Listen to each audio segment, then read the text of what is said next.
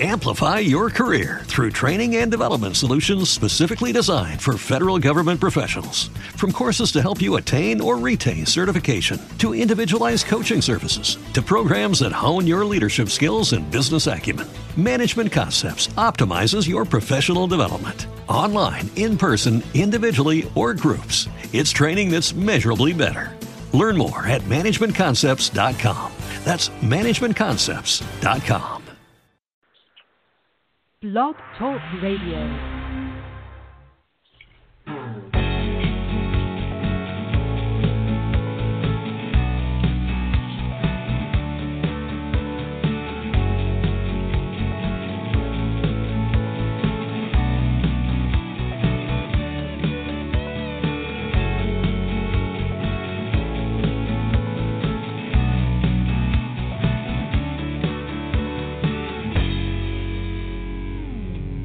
Good evening and welcome to Mets360 here on Blog Talk Radio. I'm your host, Brian Jora. And last week on the show, we had a first, and I'm not proud of it. I missed the show, and all I can say is that authorities believe alcohol was involved.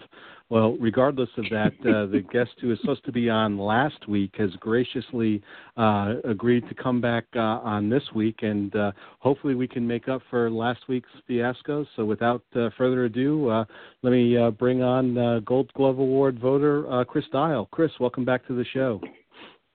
Oh, thank you, Brian. It was no problem at all. I'm up that time of night anyway, at this time of night, so it just meant I had something else going on the side while I was waiting for you. Well, I apologize, but let's get right into the questions. And you know, you get to vote for the Gold Glove Awards, which I think is beyond cool. And I would just like for you to explain to everyone how the voting for that actually works. So the voting for the Gold Gloves has the long history of the players and the coaches and managers vote for the players, but they can't vote for players on their own team. And there is a ballot that goes out to help.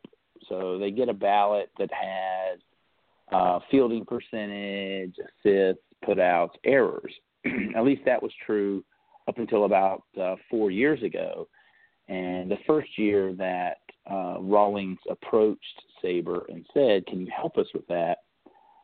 And Saber said, "Sure." And the Society for American Baseball Research came up with the Saber Defensive Index. Now, that's a calculation based on well-known DRS from Baseball Info Solutions, UZR, which is published at Fangraphs, Total Zone at Sean Foreman's Baseball Reference. It was written by Sean Smith originally. I think he still does it. And then two other metrics, DRA, Defensive Regression Analysis, by Michael Humphreys, who has a book on it that you can buy at Amazon. It's a very good book. And then RED runs Effectively Defended, which was originally built as DRS several years ago, but got outweighed by Baseball Info Solutions, so renamed as RED. But anyway, the Saber Defensive Index takes RED and DRS, and they get weighted in the voting at 25%. UZR gets weighted at 20%. Total Zone gets weighted at 15%, and DRA gets weighted at 15%. So that's how we take, at any given voting period or publishing period, we all report our numbers in. Sean Foreman and FX Flynn, who's the treasurer of Saber, but also on the Saber Committee for Defense, they put together the spreadsheet that weights all of those stats, and then that pours out what our vote, the aggregate run saved by a fielder is. And now those numbers also get put on the ballot. So in September, when the ballots go out to the coaches and managers, they don't just get fielding percentage they also get defensive runs saved as, but not by SDI, by the calculation of all of those stats, which is a huge difference. And that's really why you see a huge change in who's winning the Gold Gloves. The push is the influence of the SDI is clear and important. No more Rafael Palmeiros, I'm guessing. Extremely unlikely, but it's not impossible. Obviously, there are players that can still get in because they have a strong reputation, and it will take more than 5 years for the influence to really separate the wheat from the chaff in that regard. I will say that this year I don't know of any clunkers at all. Even and we have, like when Adam Jones won a few years ago, he actually was probably below average as a fielder, but he had been good for several years in a row, just not that year. This year, even the people who didn't rank 1 or 2 in their league were actually still really good at. Evan Longoria is an example. Longoria may not have been the best fielder in the league, but he was a very good fielder, but may have placed 5th or 6th in the actual ordinal rankings. I think that's something that we're seeing with all of the major postseason awards. And you think back to some of the selections in the 1980s for even something as big as MVP, and we see some really horrible selections. And it doesn't seem like even the candidates that we're talking about now are anything remotely like some of those guys who won in the mid-'80s. But anyway, circling back to defense, I'd like to know, how did you get interested in defense? Interesting, because the reason I'm involved with the SDI, I was working with Sabre, and I do a lot of work in Sabre. But when we first put together the committee, I participated in it because I knew a lot about defensive data, because I had started doing analysis in the mid-'90s. So in 95 and 96, there was no baseball prospectus. There was no baseball reference. There wasn't anything, all right? It was literally what you could look up in your baseball encyclopedia, or Total Baseball was really the predominant system. And when you could do that, you could try to piece something together. But I really worked hard at the time. A lot of the stat head common sense was that defense was not as important as offense. And I said, well, I don't really believe that. It could be just as important. Now, fortunately, in 96, Ray Ordonez showed up on the Mets. And I'm sure if you're as old as I am, you remember that Ray Ordonez was literally so incredible with the glove. And it didn't matter that he hit had an OPS of 500. Like, it doesn't matter. He's saving so many runs with his glove. And so the argument on, at the time in Usenet, it was alt, sports, baseball, NY Mets. And, a lot of people, Dan Zimborski from ESPN would argue with me about this at the time. And a whole bunch of, Howard Megdal, who was a writer out there. But it was a lot of people. All the prospective founders were writing at the time. So it was a very, very, the only place you could get sabermetrics and advanced statistics. And I had been a stringer for Stats Inc. In the early days of it, 90 to 94. And so I said, we ought to be able to take that data and turn it into a runs-based analysis, because it was the only really original, zone-based, and not zone by fielder, but where was the ball hit and should the player have caught it? That was the only system. John DeWan invented it.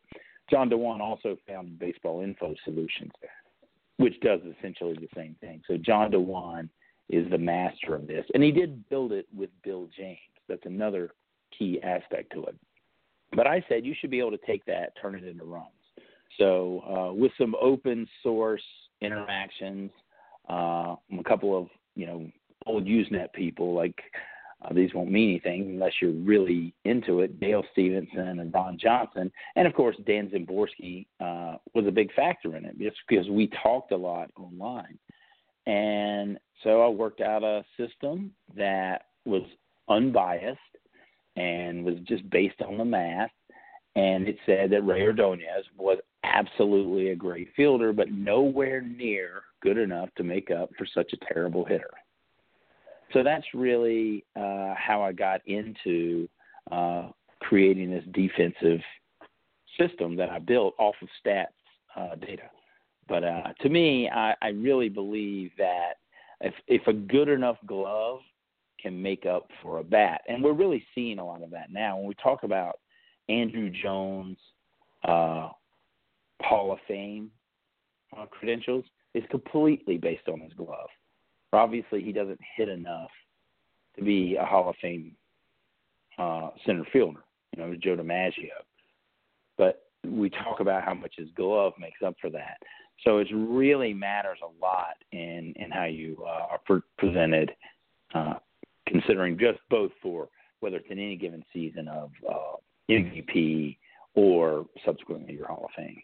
Bring this over back around to the Mets. I know you were talking about Ray Ordonez, but let's talk about the current club. And this past year, we saw that the Mets had a horrible infield defense. But what kind of flew under the radar maybe a little bit was that their outfield defense was pretty good. And I want to know, is this unusual, or do you know of other examples maybe where a team had this Jekyll and Hyde defensive personality? Well, the Mets are notorious for this. They are really big in not worrying too much about being consistent.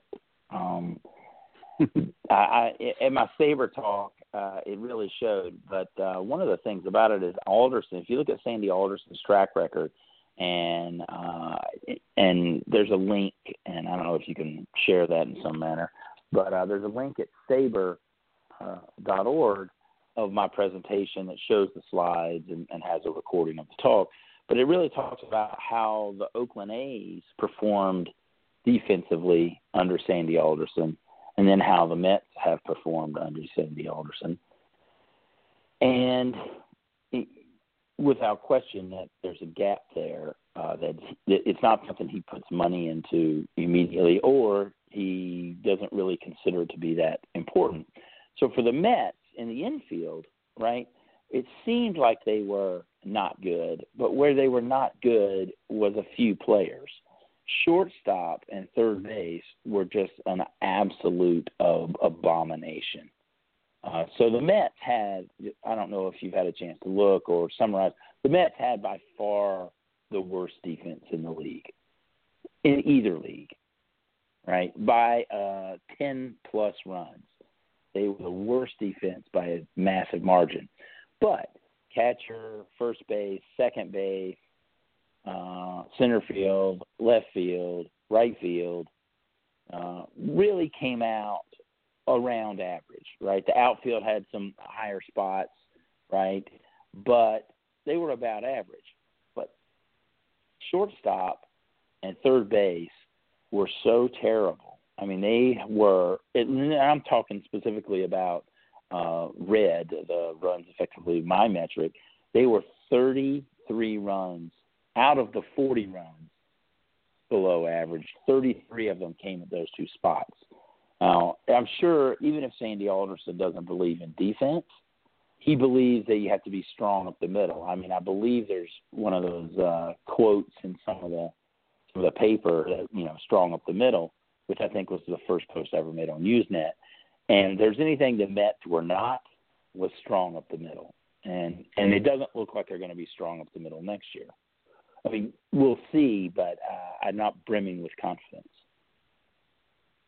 Now, of course, the main culprit in that was playing as Asdrubal Cabrera at shortstop and the third base combination of Jose Reyes to Wilmer Flores. And hopefully we won't see any of those three on a regular basis, at least at those particular positions.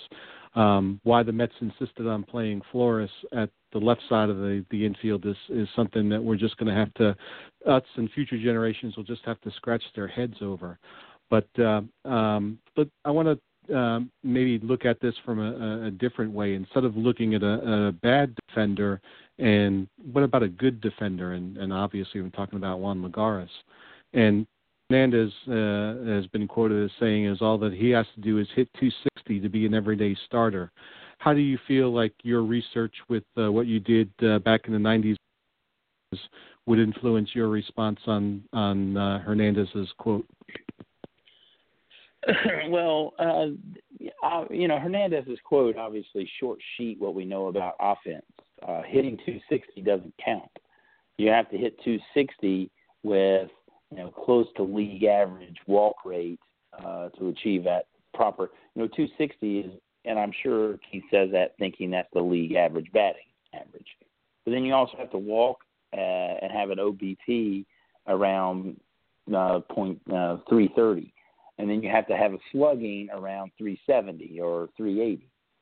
Now, maybe even higher than that last year because of the home runs.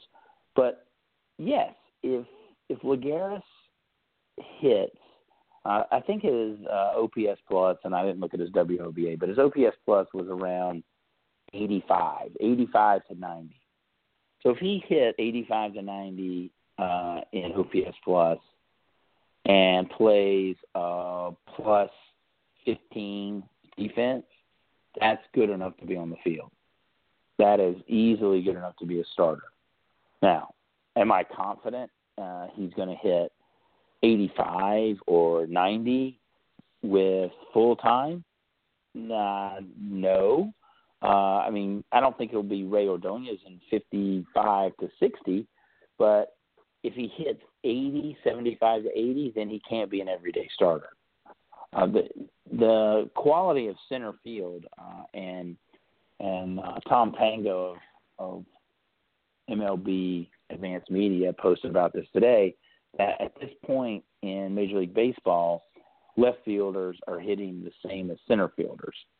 So now you're talking about a serious problem that if your center fielder can't hit as well as a left fielder, he's not going to save enough runs, and it's very problematic to run somebody out there who can't.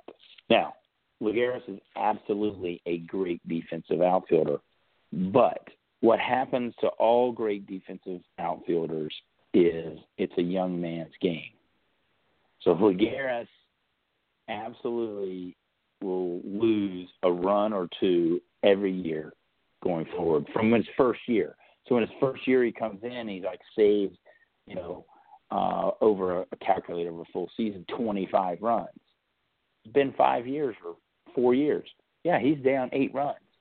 You lose those steps so fast. The top guys in the league, Brian Buxton, Billy Hamilton, the youngest guys in the league too. That's not a coincidence.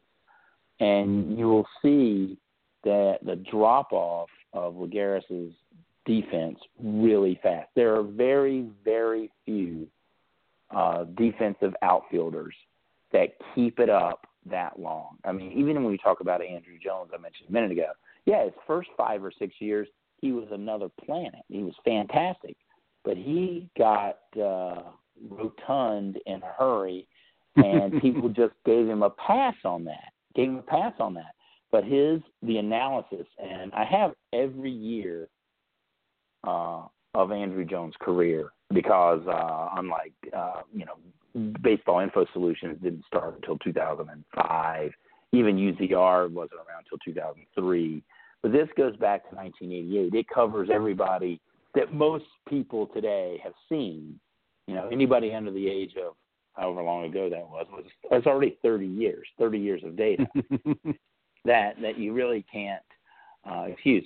And I'm telling you, I really was amazed at the drop-off, particularly of center fielders. Like if you talk about even Granderson last year, Granderson was an excellent outfielder. You mentioned that. But he was an excellent outfielder in right field. He was a poor outfielder in center field. And that, well, I won't say poor. He was not good. He was clearly below average in center field. And why is that? If you get old, you simply can't chase them down anymore. It doesn't take much, but a half a step. That's why we see Conforto, we see Nimmo. They seem to be passable out there. They look like they're okay. Well, while they're young, they can be okay, but they age really fast. Now, you said something about Andrew Jones. I believe the word you used was rotund. And I think that almost could have applied to Lagares there in the 2015, maybe even some of the 2016 season. And at least from DRS, or UZR, I don't know what your system shows, but there certainly was a big dip there. But he seemed to recover last year. And I want to know, do your numbers show the same thing for Lagares in the field? Well, let me give me 30 seconds, and I'll tell you.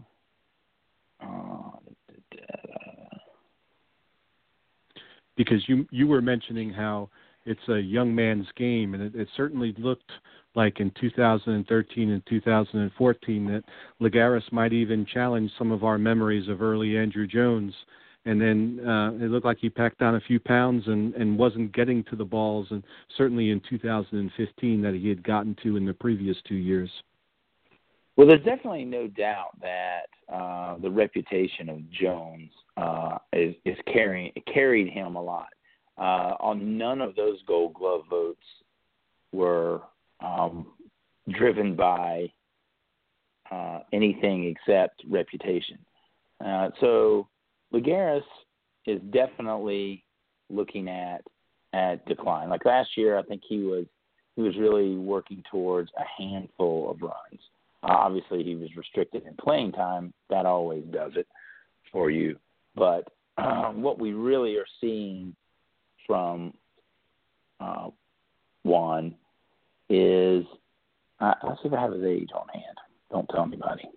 Yeah, we are literally saw his first year was the best year. 15, he was definitely down, and then 16, he bounced back. So that's exactly what this shows. So 2013 is his high mark. He sees a drop off in 2014 a little bit, but obviously that looks at a regression to the mean. And then 15, he goes down slightly above average in center field. I'm not looking at all his numbers. And then 16 comes back a little bit. And this year he was also back at that 2016 level. And that's also driven by, a lot of that is driven by his playing time is so restricted. Right? That's really one of the aspects. If I look at what he projects to be, right, or would have played if we just said, took Keith's advice and stuck him out there every day, even though he's hitting 260, would he be able to save all those runs? I mean, that's a difficult question, but it looks like obviously he would, and he would save say 15 to 20 runs. Would be those early young Andrew Jones.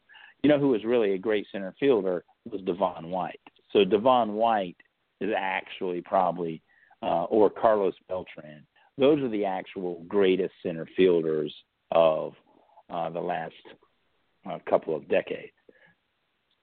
But yeah, it looks like he absolutely, even last year, he would have had a really stellar year if he had gotten the playing time that he could have had. Just 1 second. Let me check one other thing. Lagares does not have a great arm, though, either. So that also would be, kind of problematic. You can't just go and look at what the defense looks like. You really have to look at all of his aspects. Don't tell Gary Cohen that. Getting rid of the ball fast is okay, but he does not have what I've seen. If I were doing Tom Tango's another plug for him, his fan scouting report. My view is Lagares does not have a great arm. It's not. I wouldn't say it's terrible, but it's much closer to average, if not below, than anything. But he's just fine. my main complaint with Lagares is that he seems to be incapable of throwing the ball to any base on a fly. Every single throw he makes bounces, and Gary Cohen is famous for talking about, what a wonderful throw he made, and it's just like, well, it was accurate, it was on the path that it needed to be, but because of his inability to throw it on the fly, he's depending upon the recipient, whether that's the third baseman or the catcher or whoever, to make the catch and then make the tag, and making the catch much harder than it has to be. It's almost in a way akin to the 79 All-Star game when Dave Parker uncorks this high throw that Gary Carter has to climb the ladder to catch and then make the tag, and everyone talks about what a great throw Parker made. Well, what about a great play Gary Carter made? And that gets completely lost. Well, all right. Well, enough of Juan Lagares. I don't really like him, and I've talked too much about him. He's okay. Let's go on to my favorite segment, and that's where we make a crazy prediction. And I'm going to give you mine and ask you to comment on it, and then ask you for yours, okay? Yes. All right, so my crazy prediction is the Mets will get 30 or more starts from 4 different starting pitchers in 2018. How crazy is that? Wait a second, did you say from one starter? No, 4. They will get 30 or more starts from 1, 2, 3, 4. 4 different starters in 2018.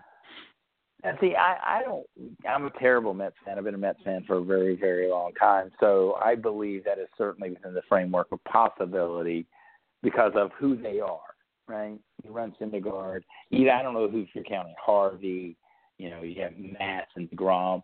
DeGrom, Syndergaard, I can see that. Matz, I wish his butt was bigger. And Harvey, I wish his head was stronger. But so, that's pretty crazy. If you went 25, maybe I could buy into that. 30, did any teams get 34 starters with 30 starts last year or the year before? When was the last time that happened? So that one to me, I can see it happen because I have really rose-colored glasses on. But I would be that one. I would love to see. We would win if that happens. We'll win. All right. So now, each week I make a crazy prediction, and I ask the guests to weigh in. And almost every week they say, "No, I don't think that's crazy." And then I go back, and none of them ever come true. So I feel like I'm making crazy predictions. So I'm glad that you agree with me that this one is kind of crazy. All right, give me yours. All right. This one's really crazy. Our best player, at least on the infield this coming year, will be David Wright. Holy smokes. Certifiable. Wow. I have to say I did not see that coming at all. All right, explain.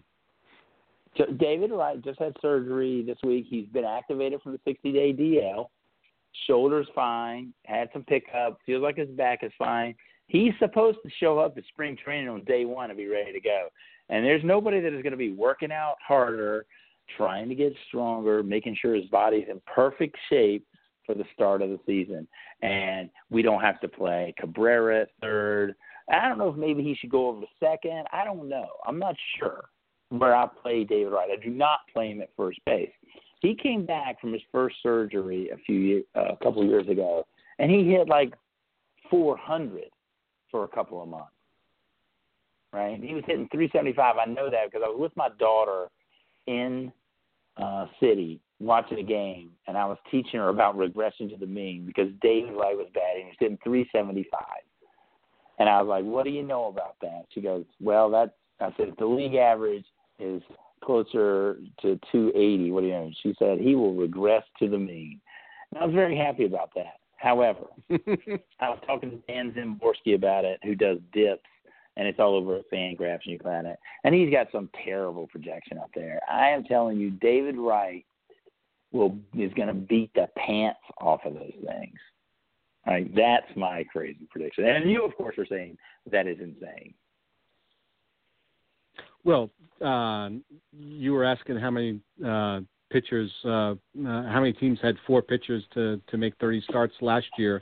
When was the last time that David Wright played enough games to qualify for the best fielder? I don't know, it's been quite a few. Yeah, at least 2013 maybe. Maybe. It's been a handful of years. And that's really what Dan told me, right? He's really old at this point. He's 34? He's, the real greats decline very late. I say if David Wright comes back this year, he's got at least 3 or 4 good years in him and can still make the Hall of Fame. I am loaded. No, I do not have David Wright's face tattooed on my chest or anything like that. But I do believe in David Wright.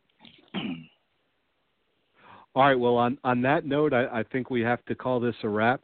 I'd like to thank my guest tonight, Chris Dial, for joining us and talking Mets and defense, and invite everyone to tune in again next Wednesday night at 11 o'clock Eastern Time, where we'll be talking about the Mets. Thanks, everyone. Good night and goodbye.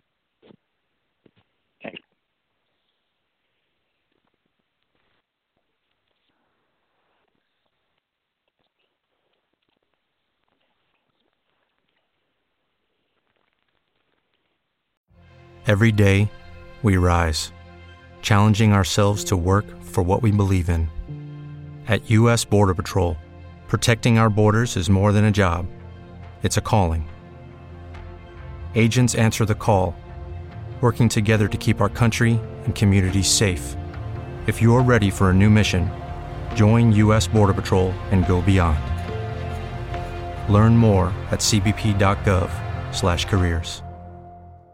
Waiting on a tax return? Hopefully it ends up in your hands. Fraudulent tax returns due to identity theft increased by 30% in 2023. If you're in a bind this tax season, LifeLock can help. Our U.S.-based restoration specialists are experts dedicated to helping solve your identity theft issues. And all LifeLock plans are backed by the $1 Million Protection Package. So we'll reimburse you up to the limits of your plan if you lose money due to identity theft. Help protect your information this tax season with LifeLock. Save up to 25% your first year at LifeLock.com/aware.